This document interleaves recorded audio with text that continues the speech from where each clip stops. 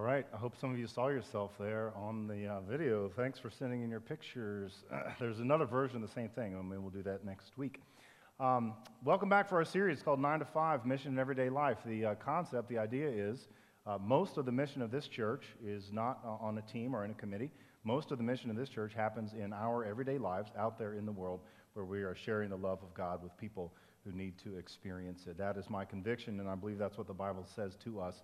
And so that's what we're talking about today. We're going to read in a few moments from 1 Thessalonians chapter 4. So if you have your Bible, go ahead and open it, or if you don't open the Pew Bible, maybe go ahead and tuck your finger in there, and we're going to come to that in just a minute. But first, I want to start with a question. Is it possible for ordinary work to be holy work? Is it possible for us to, in our daily lives, bring glory to God and blessing to our neighbors, particularly those of us who are not pastors or missionaries or chaplains, but we are regular people like parents and medical professionals and teachers and veterans and retired folks?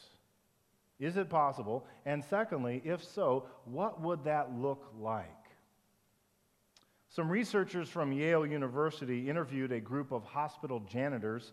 It was probably in the Northeast, but it could have been Lynchburg General for that matter. And what the researchers discovered is that these janitors understood themselves as doing something more than simply cleaning toilets or emptying trash cans. They understood their work as part of the larger mission of the organization. They understood that they were part of the healing work of that hospital. So take Mike, for example. Mike told them about how he stopped mopping the floor in the hallway because one day Mr. Collins was out of his bed and trying to get some exercise, and he wanted to make sure that Mr. Collins had a safe place that was not too wet or slick to be able to walk and to regain strength in his legs. And Charlene told them about how she strategically planned the time when she would vacuum the carpets in the visitors' lounge because there was a family who would come every afternoon there to visit a family member, and many afternoons they would be in there napping in the visitors' lounge, and she wanted to make sure that she did not disturb them while they were resting. And then there was Lenny, who washed the floor in a particular patient's room not once, but twice in the same day in the room of a young man who was in a coma, because the first time he washed the floor, the young man's father, who had been keeping vigil around the clock, did not see Lenny wash the floor. And so Lenny wanted the father to know that every single patient got the same good care, whether that patient was able to experience it or not. What the researchers learned was that when janitors and technicians and nurses and phone operators and even doctors make these kind of contributions, it not only makes patients feel better, it actually improves the quality of the care that they receive. It turns out that janitors are part of God's work in the world. Who knew? Who knew? Brothers and sisters, my goal today is to offer you a theology of work.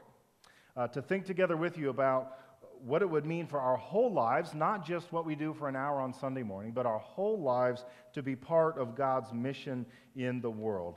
Now, during this series, we're going to use the word work an awful lot, and I want to use that in a liberal sense to cover a lot of ideas to mean all the things that we find to do with our hands or with our minds.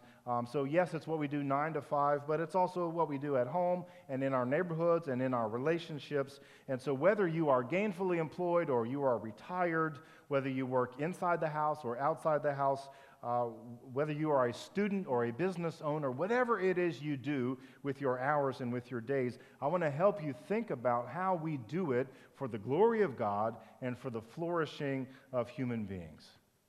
You with me? Okay, I'm seeing some smiles. I'm seeing a few nods. Okay, good. Let's keep going, shall we? So we're going to read from Paul's letter to the church at Thessalonica. This is 1 Thessalonians chapter 4, and we're going to read verses 9 through 12. Paul says, "Now about your love for one another we do not need to write you, for you yourselves have been taught by God to love each other. And in fact, you do love all of God's family throughout Macedonia. Yet we urge you, brothers and sisters, to do so more and more, and to make it your ambition to lead a quiet life. You should mind your own business and work with your hands, just as we told you, so that your daily life may win the respect of outsiders, so that you will not be dependent on anybody. This is the word of God for us, the people of God. Thanks be to God. Okay, let me just acknowledge that not every Bible passage is perhaps as inspiring as every other Bible passage. When you first read this, it sounds a little dreary, it sounds a little ordinary, maybe even moralistic, right? Like, be good people, do good things. And I like to imagine the church lady saying these words. How many of you remember the church lady from Saturday Night Live?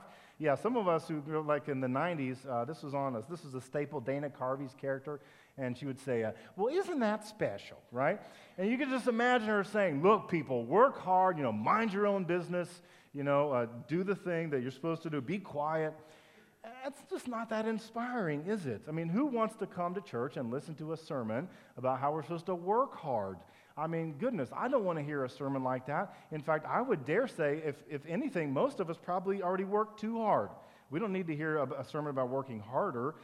So rather than a sermon about that, how about a sermon about finding meaning in our work? How about a sermon about finding joy in what we do every day and thinking about it in the context of what God is doing in the world? I want to suggest to you, friends, this is sorely needed. We need meaning and joy in our work. According to the Washington Post, only half of Americans are satisfied in their work. Okay? So that means 50% of us sitting here are satisfied and the rest are not, right? We need to hear a good word about joy and meaning in our work. There is a point that we come to in our life, and hopefully it's earlier rather than later, when we realize the paycheck is just not enough, is it? Money is not enough to get us out of bed every day to do what we do with our lives, because there's just not satisfaction in the dollar. I mean, yes, we need money, and yes, we have bills to pay, but that's not enough, is it? So let me offer you this morning 3 theological principles from Paul's teaching to the Thessalonians about how we think about our work. Now, some of these teachings I have gleaned from a pastor named Reverend Tim Keller, who's the pastor at Redeemer Church in New York City. He's written a great book called Every Good Endeavor, and he lays out some of these ideas. So 3 theological principles, and the first one is this: the reason to work is to help others. The functional reason to do any job that we would do, any activity in your life, is to serve other people. So ask yourself, do my daily activities make me useful to others? Right? Now, I know that's very practical. It kind of makes us sound like a tool in God's toolbox. Well, guess what? We are tools in God's toolbox. God wants to use us. And the question is, do my daily activities make me useful to other people? Now, if that sounds too humanistic to you, like, oh, it's all about people, remember this: God is madly in love with human beings, enough that the Father sent the Son to give his life for you. And that same Son commanded you to love your neighbors, okay? So what Paul's saying here is there is a way to love our neighbors, and it is through service. It is through our work. Now, this is easy to miss, because when you're reading from this passage in Thessalonians, it kind of looks like verses 9 and 10 are about one thing, and 11 and 12 are about something else. But in fact, they're all about the same thing.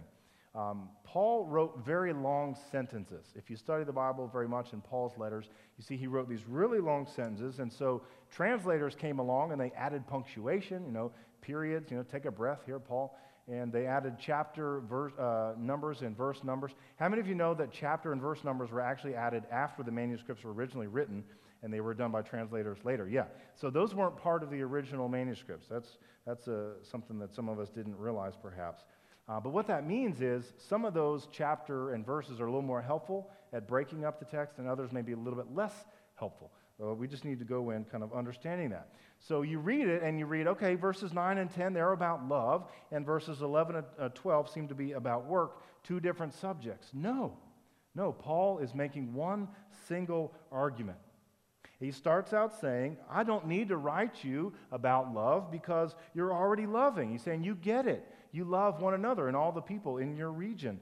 And then he says, yet, and this is the beginning of this long sentence, starting in verse 11 and going over to verse 12. He says, yet we urge you, brothers and sisters, to do so more and more, making it your ambition to lead a quiet life. You should mind your own business, and you should work with your hands, just as we told you, so that your daily life may win the respect of outsiders, and so that you will not be dependent on anybody. Okay, so Paul says, do so more and more. Do what more and more? Love, right? That's how he starts the passage, right? Love. He says, love more and more. Now, how are we to love, Paul says? Through our work. Through our work. So work becomes the way that we love our neighbors. Paul says, so that your daily life may win the respect of outsiders. Okay, respect for what? Respect for us? No, not so much respect for us. Respect for the gospel.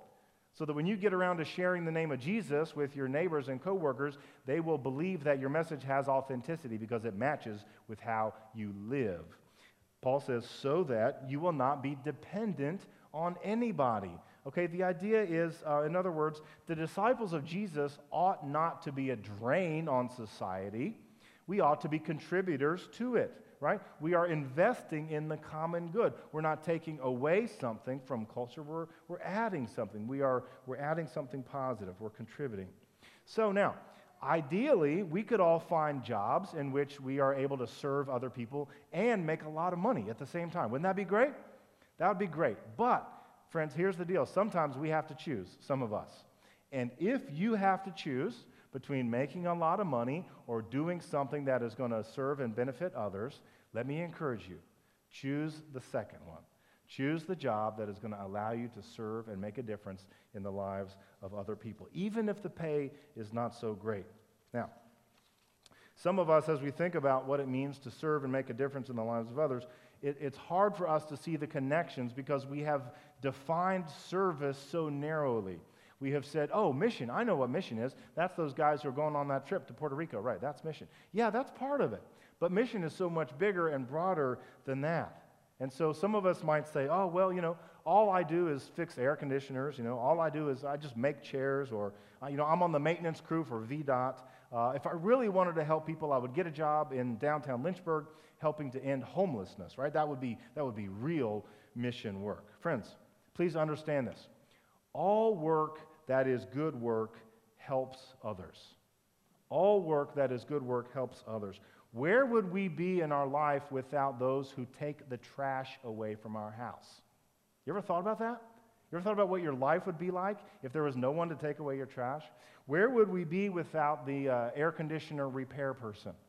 When it gets to be the middle of July and it's 95 degrees out and your air conditioning breaks, aren't you glad to see that person show up on your doorstep? Life is vastly different when that person comes to serve you.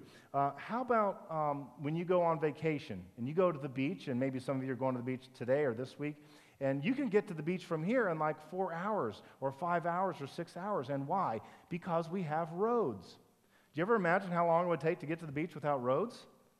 It would take you weeks, wouldn't it? It would take, imagine all that stuff that you bring with you, especially, and the dad has a huge backpack full of like floats and, surfboards and all this stuff.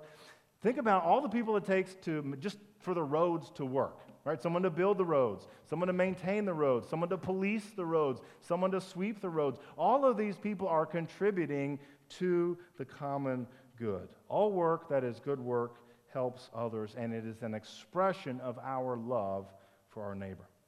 Okay, second theological principle. It's found in verse 11. Paul keeps going. He says, make it your ambition to lead a quiet life. You should mind your own business. Okay, make it your ambition. That is, strive for a quiet life. Strive for rest. Pursue peace. Pursue contentment. Don't be striving after all those things or just the big paycheck. Strive after quietness and peace and contentment. And then he says, you should mind your own business. Now, that is a loaded phrase for us, isn't it? That is an idiom in our American culture, in our English language. And what we take it to mean is, leave me alone, right? Buzz off, get out of here, mind your own business. That is not what Paul means, friends. This is not an American idiom. This is Paul saying, literally in the Greek, do your own thing. This is Paul saying, attend to your own affairs. In other words, you should do the work that you are uniquely gifted and qualified for. And this is our second practical guideline. Your work should reflect who you are. Your work should reflect who you are. We use a word like vocation to talk about what we do with our daily lives, friends. The word vocation simply means calling. Each of us is called by God into some kind of work. And ideally, your work matches with your interests and your abilities and your talents and your passions and your spiritual gifts.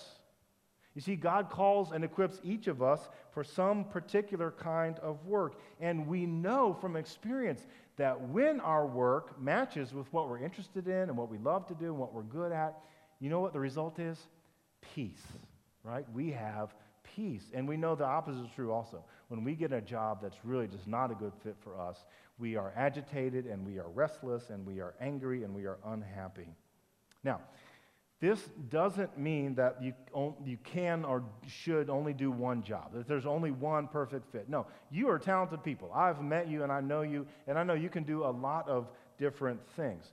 But the idea is that each of us has a set of gifts and abilities that make us better at some things than at others. So ask yourself some questions. What is it that puts a fire in my belly? What am I passionate about? What gets me revved up and going in the morning? What is the one thing I have to accomplish before I die? Okay? And then a second set of questions. Of these passions, which ones are the ones where I can actually make the biggest difference in the lives of other people? Which of these passions would allow me to contribute more peace and more joy and more justice to the world around me? Now, at the intersection of these two things, okay, your passions and abilities on the one hand, and your ability to help the lives of others on the other. At the intersection of these two things is your calling. This is where God calls you to be. And when you find that place, friends, you have peace. Now, why do you have peace? Because you're living in the center of God's will, as opposed to resisting God's will. At the intersection of these two things, your passions and what the world needs from you is your calling. I remember when I was a teenager, my first real job was as a busboy at a seafood restaurant, Chesapeake Bay Seafood House. I think they went out of business, but man, I was grateful for the job. Not the best job ever, kind of hard work, back-breaking work. But looking back, I can see, okay, that was not the perfect fit for my use of my gifts and what I'm good at, but it was my first job, and I was glad to have it. As I moved through life, I came to increasingly better fits with my calling and my gifts. And so my next job after that was working for the Association for Retarded Citizens, working with adults with disabilities. And my next job after that was working as a drug abuse counselor. And my next job after that was this one, working as a pastor. Now, here's the thing also that I am aware of. With each of those jobs, whether I thought of them as the perfect fit or not, I had an opportunity to serve the people around me, right? So they might be restaurant customers, or they might be adults with intellectual disabilities, or they might be teenagers who are addicted to drugs, or they might be church people like you. But each job I had an opportunity, whether I loved the job or not, I had a chance to express my love to people by serving them in these ways. Okay, third theological principle, continuing on with verse 11. Paul says, make it your ambition to lead a quiet life. You should mind your own business and work with your hands. Now, why does Paul go out of his way to say, work with your hands? Bible commentators agree that this was, for Paul, a smack in the face of the popular notions of the time held by the Greeks and the Romans that the best work was work of the mind, that work that you did with your hands was considered dishonorable, it was considered corrupt, manual labor was considered less than, and anyone who was anyone would be working with their mind, doing intellectual work. Remember last week we talked about the heresy of Docetism? Docetism says that the material world is evil, only the spiritual is good. Therefore, the Docetists said that Jesus didn't actually become human because that's beneath God. He was just a spiritual, kind of like an apparition or a hologram. And so Paul, over against this idea, that was held by the Greeks and the Romans, Paul goes out of his way to say, work with your hands. He's saying to the Christians, just because you live in a society that thinks manual labor is degrading or that thinks you should work mainly just for the paycheck, you don't have to live that way. The work that we get to do with our hands, not only is it not degrading, it is the work of God. Now, how do we know that? Well, William Temple, the Archbishop of Canterbury, wrote a book called Christianity and Social Order, and he makes this argument, and he says in his book, he says, look at the Bible. Creation, incarnation, resurrection. What do these all have in common? God with his hands in the dirt. Creation, incarnation, resurrection. So in creation, God is making something out of nothing. God is digging in the dirt to make a garden. God takes the dust of the earth, breathes into it the breath of life, makes a man and a woman.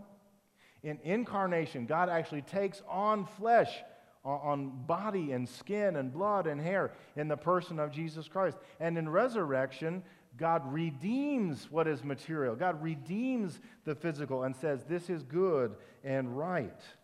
God with his hands in the dirt, friends. Paul is clear. We have a God, we worship a God who loves the material world.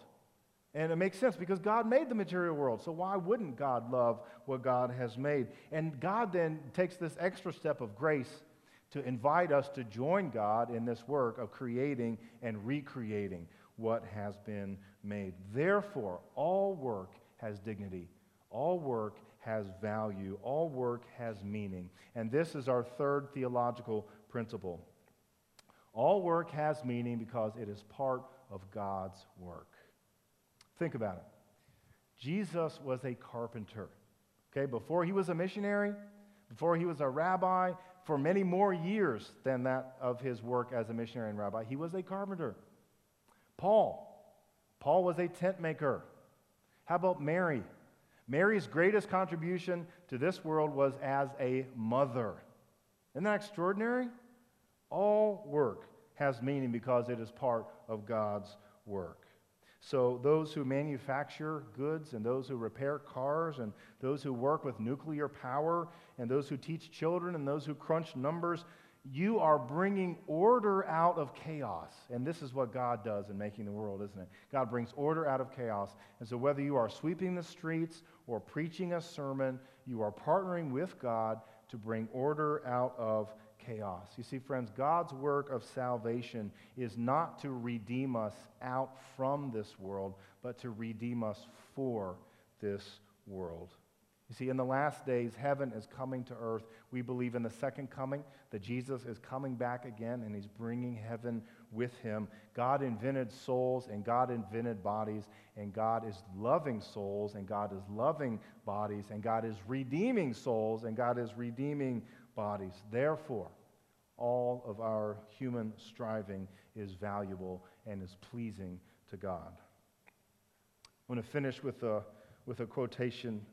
They say you're not supposed to finish with someone else's words, but I want to tell you Martin Luther's words, and he's way smarter than me. So I'm going to finish with Martin Luther's words. Martin Luther was a reformer, helped transform the church, and one of his big critiques was that the church at that time seemed to believe that only a special class of holy men could encounter God, and everyone else was sort of dependent on that special class of men to be able to talk to God. They were the priests.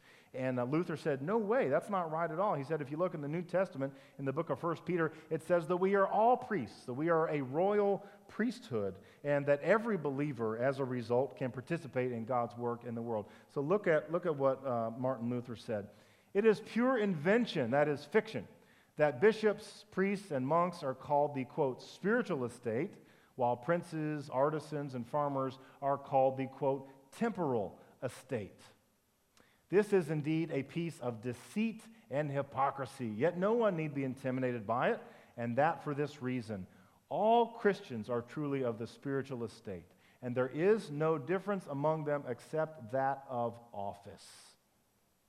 We are all consecrated priests by baptism. As St. Peter says, you are a royal priesthood.